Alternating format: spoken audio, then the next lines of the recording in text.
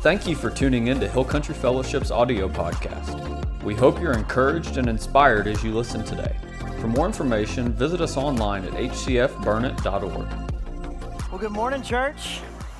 It's good to be back here with you. We got back on, I don't even know when I got back. Thursday night from Cameroon, Mark and Will and I. I know Mark is here somewhere if he's awake, and Will is doing some traveling. But we had a fantastic time in Cameroon. What an amazing trip that we had. It was a whirlwind, and being with Ernest is always like being around a whirlwind, and the nation is just amazing. If you want to be loved and liked and welcomed and greeted and treated like family, go to Cameroon. They'll love you. Somebody asked one time, do they love Americans? And it was like, oh, Americans are their absolute favorite, which is always nice. When you travel around the world, you never know if you're loved or not as an American, probably because we're so good looking and they get jealous. Or we're pompous and they don't like that either. I don't know. But I'm going to go with the good looking. But it was such a great time. So I have some photos here, and I'm just going to walk them through. It's a quick, that's when we stayed at the farm, that was our little farmhouse that we stayed in, and 2 rooms and a little gathering area, so that was interesting.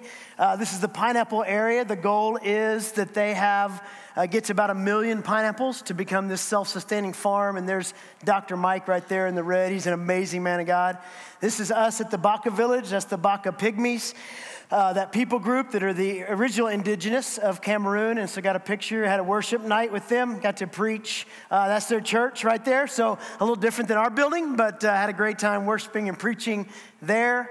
The school that is a mix of a school for special needs, as well as those who don't have special needs, about 100 kids there, and we'll do the chapel service for them. We all got to dance with them that day. I think Mark was the best. This is Mark right here doing the teacher training. I don't remember what was happening at that moment, but I got a good picture, so I decided to give it to you. But great time with the teacher training. There's King Mark. He got his kingly outfit there, and I think Will also had a kingly outfit there for everyone to see. For some reason, my picture didn't make it in this. I don't know why. And then there I am. But just running through those real quick. We did a lot of stuff. We went all over the nation.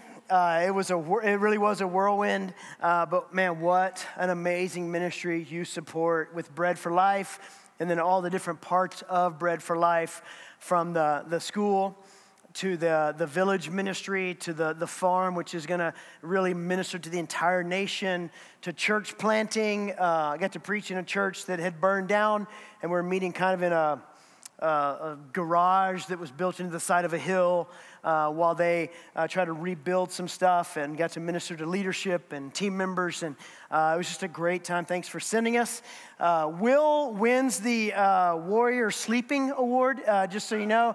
The first night at the farm, I wake up to someone screaming, "It's in here with me!" We had mosquito nets to keep the bugs out, but it didn't keep the rats out. So now I woke up and I didn't know who was screaming. I didn't know where I was. I barely knew who I was. So all of a sudden I realized it's Will screaming. I don't know what's in there with him. It's dark. So, and then he's like, it's a rat. And I'm like, oh, good Lord, turn on the light. We slept with the lights on for 2 nights, just so you're aware. You could hear Mr. Rat. And I tried to compete with him because one night I had geckos running all over me. They're friendly, but they're sticky.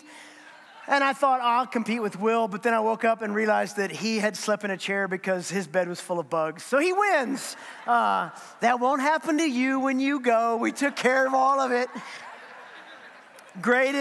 One of my favorite third world nation I've ever been to. Fantastic people. I mean, we already have lifelong friends.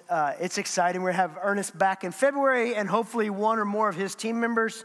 It is a Jesus-worthy ministry for us to sow our finances into, and so we are committed more and more and more. And there's big God dreams there, so they need to dream big because God always does more. but they need people to come alongside them, and that's part of what HCF does, is come alongside them to really see the face of the nation change so they can know Jesus and grow and have greater and greater influence. So we had a fantastic time, and, you have to adjust to the time travel. Like I said before we left, you're going 7 hours this way, and then you're going down to the equator. And so I assume it's Sunday because we're all here, but if I fall asleep, it's not you, it's me. But we're adjusting to everything. I do recommend that if you have a cough, don't get on an airplane because people will hate you. I wanted to tell people we've been coughing for about 8,000 years as humans, but post-COVID, you're the devil. So I got to be the devil on all our flights, but I'm good. And it's a cough because we cough as humans. But we're kicking off our 2 Peter series today. Y'all wrapped up the core series while I was gone, and today we're starting a 3-week series in 2 Peter. So if you want to turn to chapter 1 of 2 Peter, you can. I want to give a little bit of an overview for you, so you can kind of see where we're coming from and what Peter's thoughts were. So here's Peter. We know him. He's one of the 12 disciples. Jesus said, "You're the rock I'm going to build the church on. As I go, that's your main call. You're going to be a church planter and a shepherd." And so we get this book of 2 Peter because we did 1 Peter maybe a year and a half, 2 years ago.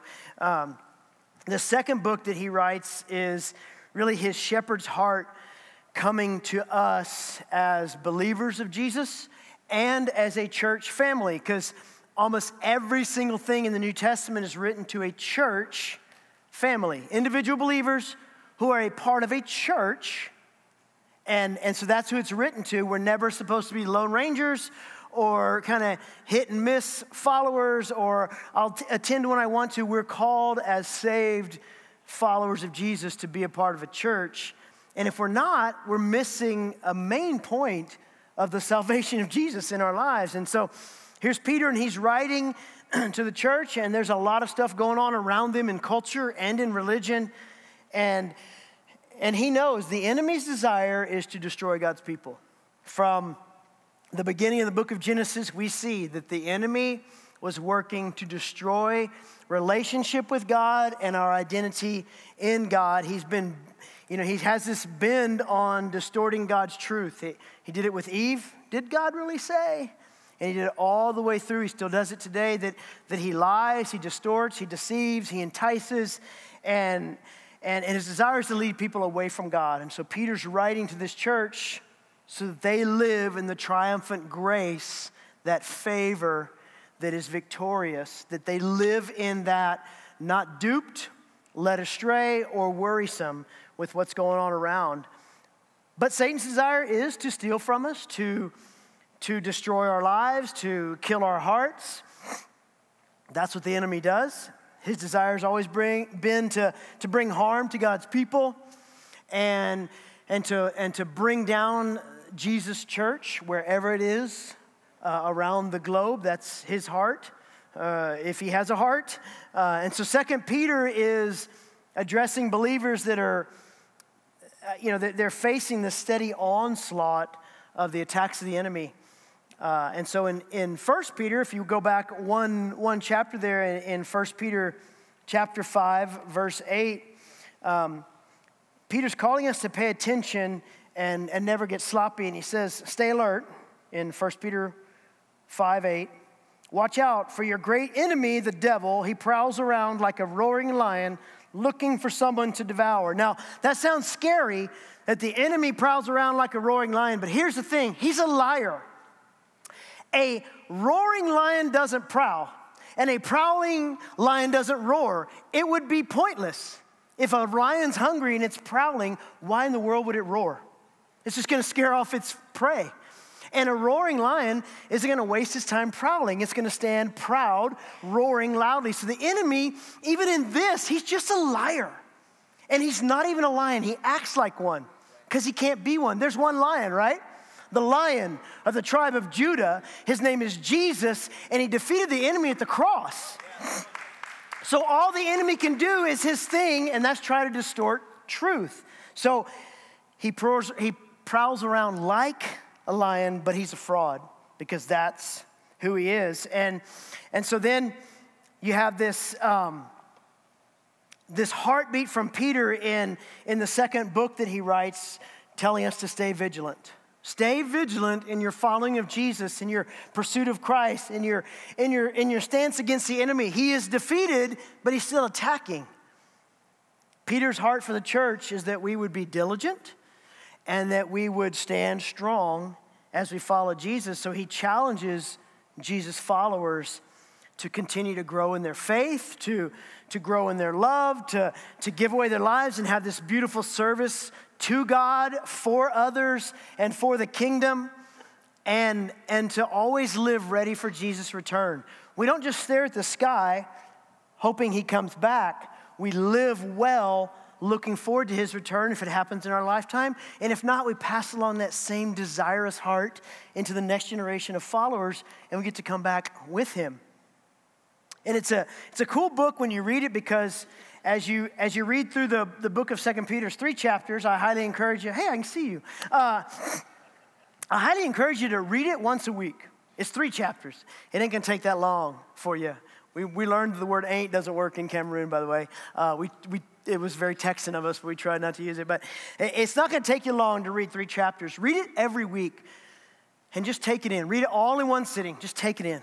Just take it in. You'll see in it, there's Peter it's a beautiful blend, a marriage of ethics and eschatology, this morality of how we live while looking forward to the coming day of Jesus. And it's blended together so beautifully in just 3 chapters there.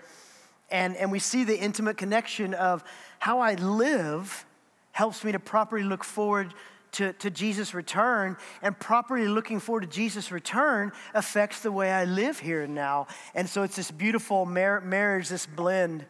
But in the entire book that we have, we see this great shepherding pastor encouraging us to live well and to live wise. To live well, to be moral, but not for morality. Be moral because we love Jesus, but live well amongst others, but also be wise and not fall for everything or get caught up in wrong things that shouldn't have our attention. False teaching is one of the ways that Satan, he breeds destruction in the church or in the life of a believer. And so Peter wants to remind us to look to the gospel, to look to Christian community, to stay on the right path. This shows us everything we need, and Christian community keeps us accountable and safe and healthy. So our big idea today is that God gives you everything for life and godliness. It's right there in the beginning of the first chapter that we're going to look at in a second. God gives you everything for life and godliness. You don't have to go earn it. You can't earn it. You don't have to hunt it down. It's not hidden. You don't have to figure it out. He shows it to you plainly. It's a gift. A gift is not earned. It's not hunted for. It's not bought.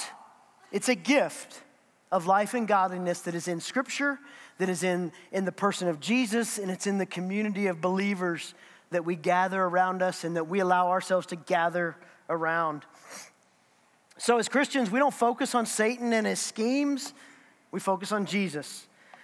We focus on becoming like him, on following his words for life, on him coming again to right every wrong and establish his righteousness here on earth. What we read in Revelation chapter 21, especially verses 1 through 7, he's going to come and he's going to make all things new, and he's going to wipe away all the tears and all the pain and all the sorrow and all the negative that ever has existed. He's going to wipe it away and establish a new kingdom of righteousness in our midst, and we're going to do life with Jesus.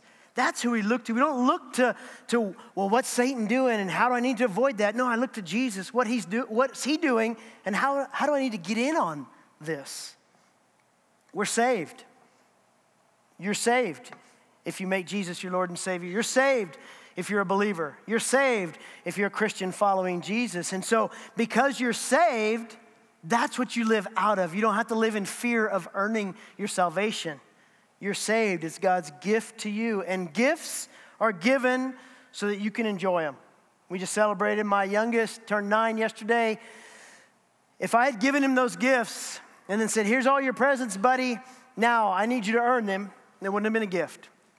If I'd have given him gifts and said, now you need to, you're going to play with it for a little bit, but after a while, I need you to despise that gift or not like that gift anymore. It wouldn't really be an enjoyable gift. Gifts are given to be enjoyed. So the gift of salvation is given to you to enjoy life here on planet Earth.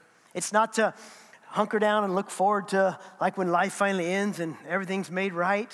It's going to be a beautiful day, but if I'm living hating life now, just looking forward to the next only, I'm going to miss out on the gift of eternal life given to me.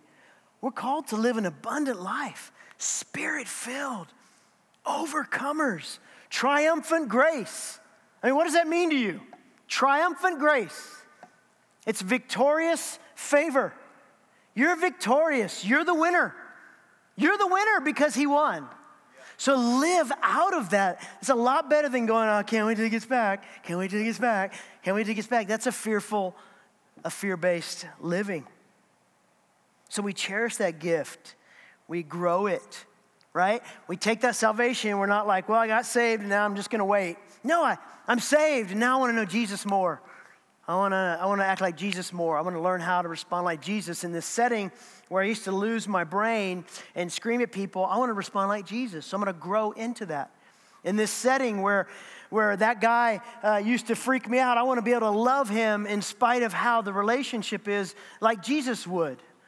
In this setting where that person is just living a lie, I want to speak truth in love. So I have to grow in that. So we're saved so that we can also grow into our salvation. And we remain steadfast in the midst of trial and suffering and challenges that come. That's what this book talks about. Next week, if you read chapter 2, it's a little dark. I'm going to warn you. If you read it, you're going to be like, oh man, there's only a half a verse that's like, woo. Everything else is like, ah. But it's sandwiched between two beautiful passages because suffering and challenges and trials happen. So how do I live free and full of life in the midst of them? We're living, I say this a lot, we're living with house money in following Jesus. No matter what happens to me, I know where I'm going. No matter what happens to my nation, I know where I'm going. No matter what happens in my health, I know where I'm going. I know where my residence is because my name is written in ink that cannot be erased in the Lamb's book of life. And so every day I live, it's for Jesus and for others because I'm set. And we're going to walk through 1 Peter chapter 1, the whole thing. We're just going to read it all together here. You're not going to read it. You're going to follow me. But we're going to go through the whole 21 verses here, and then we'll talk about it. So 2 Peter, chapter 1. And so much is happening here, right? But the big picture is this. It's what God wants for his people and that he wants all people to become his people and live in his triumphant grace. We've been given everything for life and godliness. We've been given this generous, triumphant grace for our daily faith walk, and that's what Peter's talking about. So he starts off and he says, this letter is from Simon Peter, a slave and apostle of Jesus Christ. I am writing to you who share the same precious faith we have. This faith was given to you because of the justice and fairness of Jesus Christ, our God and Savior. May God give you more and more grace and peace as you grow in your knowledge of God and Jesus, our Lord. And then he talks about God's generous grace. Verse 3, by his divine power, God has given us everything we need for living a godly life. We have received all of this by coming to know him, the one who called us to himself by means of his marvelous glory and excellence. And because of his glory and excellence, he has given us great and precious promises. These are the promises that enable you to share his divine nature and escape the world's corruption caused by human desires. And then he talks to us about living godly lives, starting in verse 5.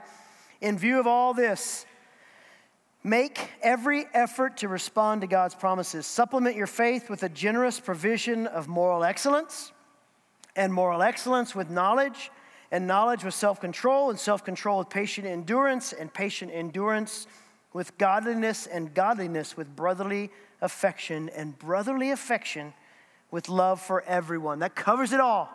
Brotherly and sisterly affection in the house of God, and then for everyone else that's not in the house of God, maybe just other believers or the lost. The more you grow like this, the more productive and useful you will be in your knowledge of our Lord Jesus Christ. But those who fail to develop in this way are short-sighted or blind, forgetting they've been cleansed from their old sins. So, dear brothers and sisters, work hard to prove that you really are among those God has called and chosen. Do these things, and you will never fall away.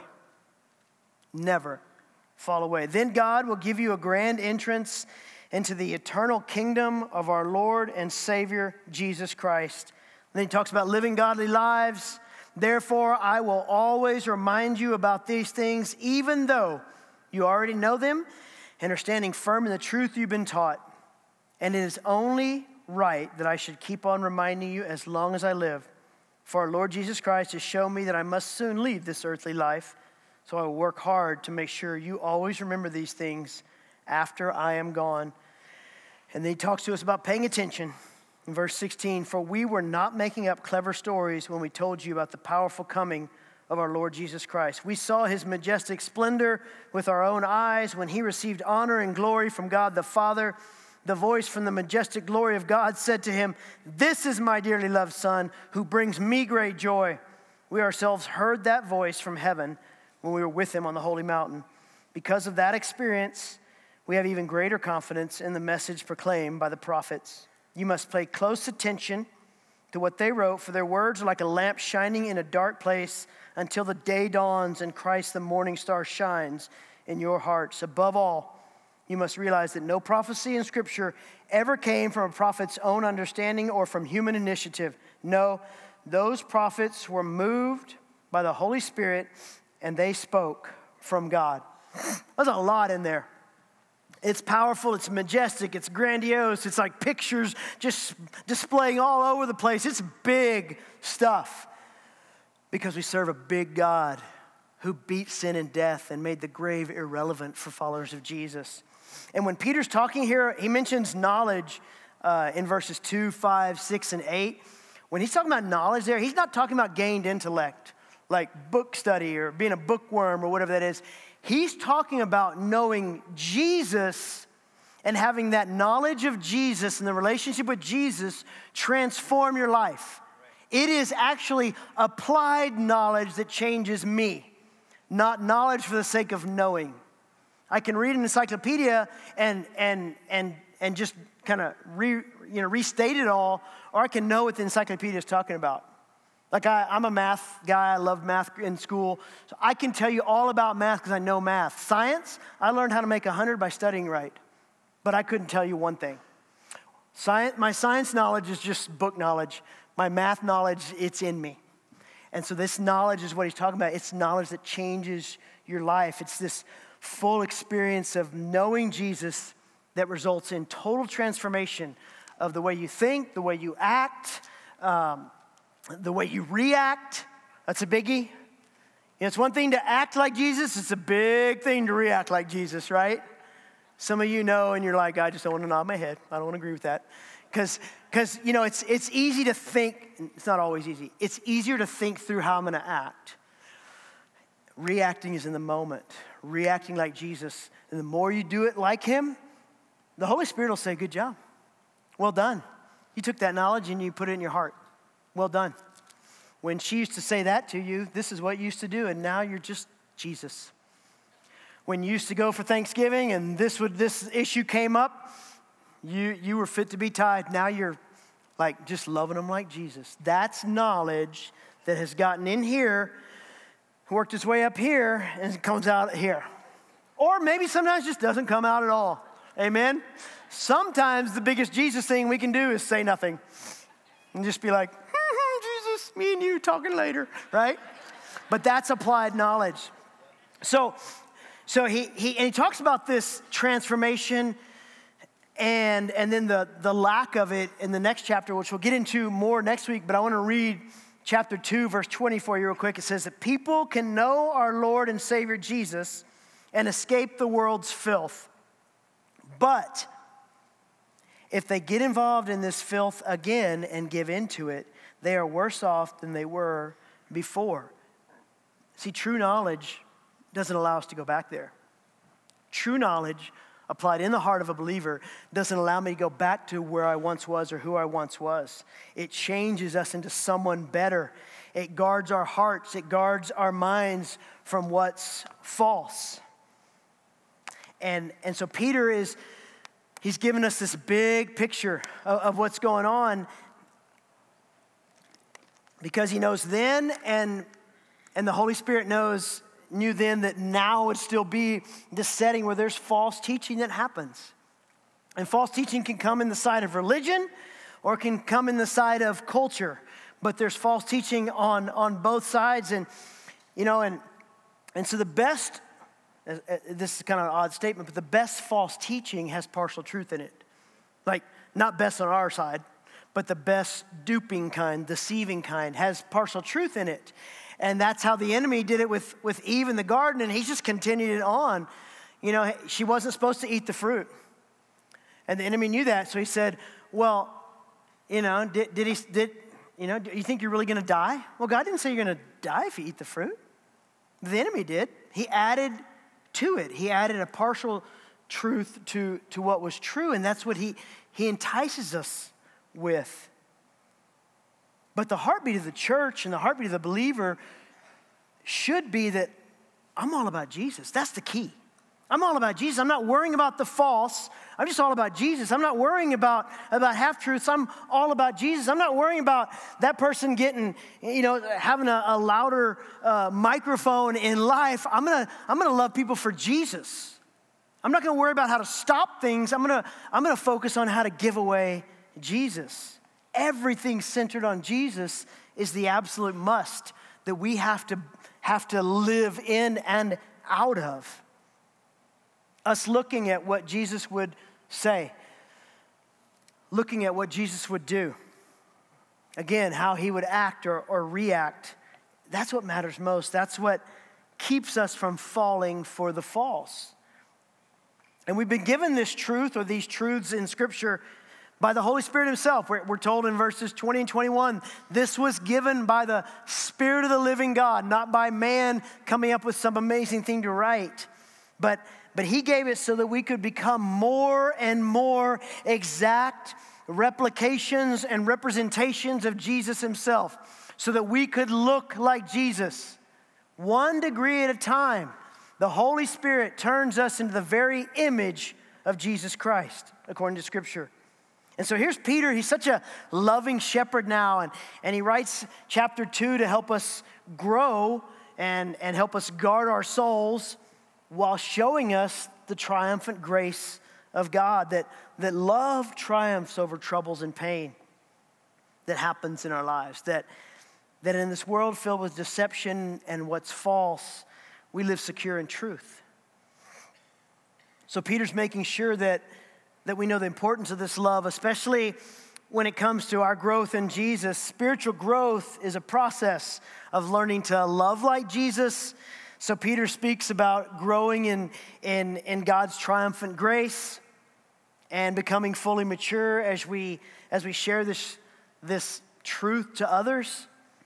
Verse 4 is a beautiful verse, and it tells us these are the promises that enable you to share his divine nature and escape the world's corruption. So we have the divine nature of Jesus. Isn't that crazy to think?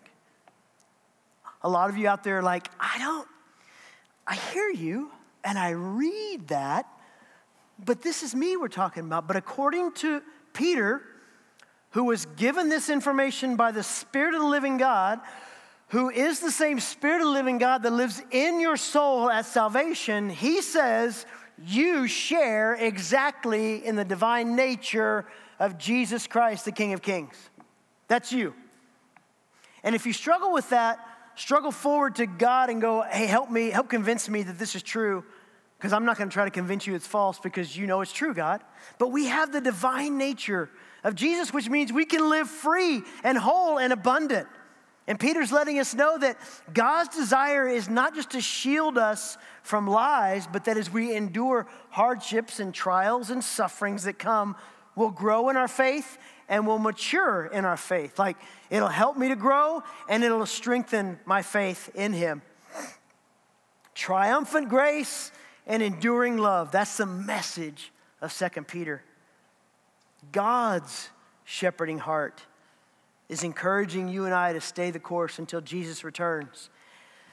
Even if that means we pass away before he does, we stay the course. And the goal here is to challenge us to have a Jesus-centered thought life that leads us to living free and being productive, like Peter writes here. Staying on track is each believer's responsibility. It is your responsibility for you to stay on track in following Jesus. But it's not difficult if it's done right. That's what's so beautiful. It's best done in small, caring communities, according to Scripture and the plan of the church and everything we read in the New Testament. Churches and small, caring communities is where it is done best, done right, and done the most wholesome way. That's why we have membership classes coming up next week. That's why we encourage everyone to be a part of a life group or come on Wednesday Night Live as we wrap up 1 Thessalonians in chapter 5 and all of its bigness. Get a meal, hang out with people, let your kids be in youth or in kids with Pastor Jordan, and let's grow in a small, caring community that is learning about Scripture together as we interact. Get a part of a life group. If you're not in a life group, check some out. You might go to one and be like, they're not really for me. Go check another one out. They're not going to be offended. And if they are, let them deal with it, right? We got to grow. But we're called to be in small, caring communities because that's how we do this life best and right. And if you want to be mature and not a child drinking milk from a bottle in following Jesus, you do the things Jesus says to do. And again, family is the way. It's why it's one of our core values here. At the same time, Peter's, letting us know, hey, there's this great civil war of the soul going on. Verses 3 through 10. He talks about this great civil war. We have our flesh, which is bound to ourselves and is corrupt. It's against God. We have our spirit as we're saved. Our spirit becomes tied to Jesus. It is for Jesus. It's righteous. It's whole. It's perfect. It's blameless. And then we have the soul. And the soul is where free will comes into play. And we have the ability to choose spirit or flesh every time. That person said this, I act like Jesus or I act like me. That person acted this way, I act like Jesus or I act like me. Here's something that's set before me. Is it right or wrong? My flesh says it's right, so it's obviously wrong. So I'm going to go with my spirit, right? So the soul is the chooser. And so Peter's talking to us, and he's like, hey, there's a great civil war going on. Your flesh will battle the spirit, but your soul can always choose Jesus if you want, and that's what he's encouraging us to do. And here's the point he's broadly, or just loudly broadcasting to us. You and I have all we need to live like Jesus. Verse 3. Everything you need for life and for godliness, to do this life well and to look and sound like Jesus, everything's been given to you. It's right there. And it's been planted in your heart because the Holy Spirit has sealed you. At salvation, you were sealed to Jesus. There was a seal placed upon your heart. And so you have the ability to choose Jesus every time. Verses 8 and 9, the more we grow in this healthy, safe, Jesus-saturated lifestyle, the more productive we'll be in life. We won't live like slaves or orphans anymore. We won't forget that we've been forgiven, like it says. We won't forget we've been cleansed from all sins. Peter was this mess who became a message. His life proves that Jesus can do perfect work through imperfect sons and daughters. And he's absolutely certain, Peter is, that if we want to live whole and mature, Jesus will lead us there. Religion and culture are the real enemy. Religion says Jesus, and this is how you do it. Culture says, this is really what Jesus meant. This is really what you should be doing. I don't even know what he said, but this is what you should do. And Jesus says, this is all you need.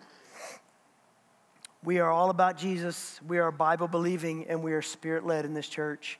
And that's all we need for life and godliness. And here's the thing, this letter here, the first chapter specifically, they're for our freedom and for our purity of thought and actions.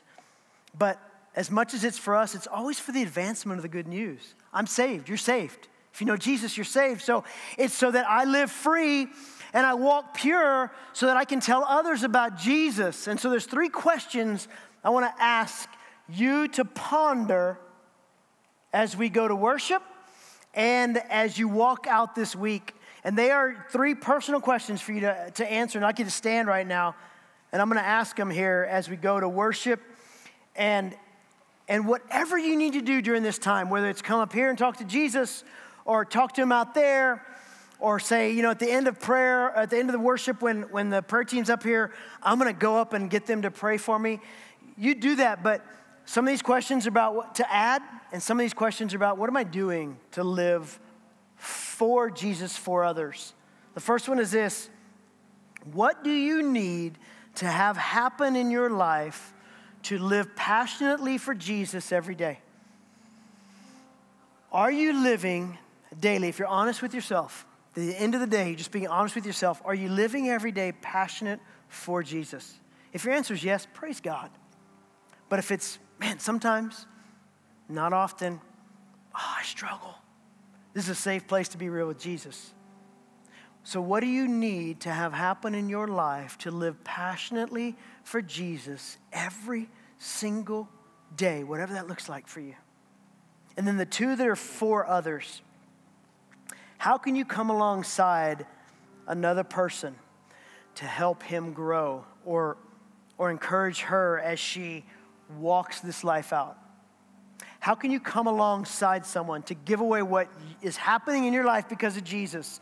They're either struggling or they're new in Jesus or they're up and down like a roller coaster. How can you come alongside that person knowing that Jesus has given you his grace, he's given you his victory, and he said, now be me on planet Earth, just like I walked alongside Peter when he betrayed me, and when I loved, the woman who was broken at my feet, when I gave to the thief on the cross who knew he was bound for a Christless eternity, and I gave him eternal life. Be that for others. How can you come alongside someone to encourage him, to help her as they grow and they walk in their daily life? And then verse 19 says, you must pay close attention to the written word, because these words are like a lamp shining in a dark place. You are living out as a lamp shining in a dark place. So how are you helping others in the dark to see the light? I'm going to pray right now. I'm going to ask God to give you one person at least to come to mind that you know is living in the dark. Whatever that darkness looks like. It could be health. It could be relationship. It could be just a struggle. It could be their major sin issue. It could be just that they're just lost. But there's darkness in their life that they're living in. And even if they know it, they can't get out, or maybe they don't want to get out right now. And as I pray and that person comes to mind, I'm asking you to ask Jesus, how can I be the lamp to shine your light in their darkness and expose the lie for what it is so they can walk in the freedom that I know? You saved me, Jesus, from myself. How can I help that person get saved from their situation and their circumstances? Lord, I thank you for your faithfulness. I thank you for your love for us. I thank you for your commitment to not only save us, but then to use us to save others. Lord, help us to live free and whole and mature, not duped by the enemy, not fearful of the prowling fraud lion, but fully alive and abundant in you. And at the same time that we live that out, help us to help others, to be an encouragement, to be a strength, to be a maturing person in their lives. And Lord, would you bring to mind at least one person for each one of us here who's following you? One person who's stuck in the dark. One person who's hiding in the corner of life. One person who's paralyzed by fear of darkness and stuck in it. Maybe the pride that darkness brings. Bring that person to mind, and then will you give us the strategy of how to bring the light into their life as one who loves them because we love you. Let that be our motivator, God, every moment of our lives, that we would love people because we love you. And you loved us enough to go to the cross to save us for all time. Help us to be lights, shining in darkness, victorious in your triumphant grace. Amen. Thank you for listening. For more sermons and full service replays, visit us online at hcfburnett.org. God bless and have a great week.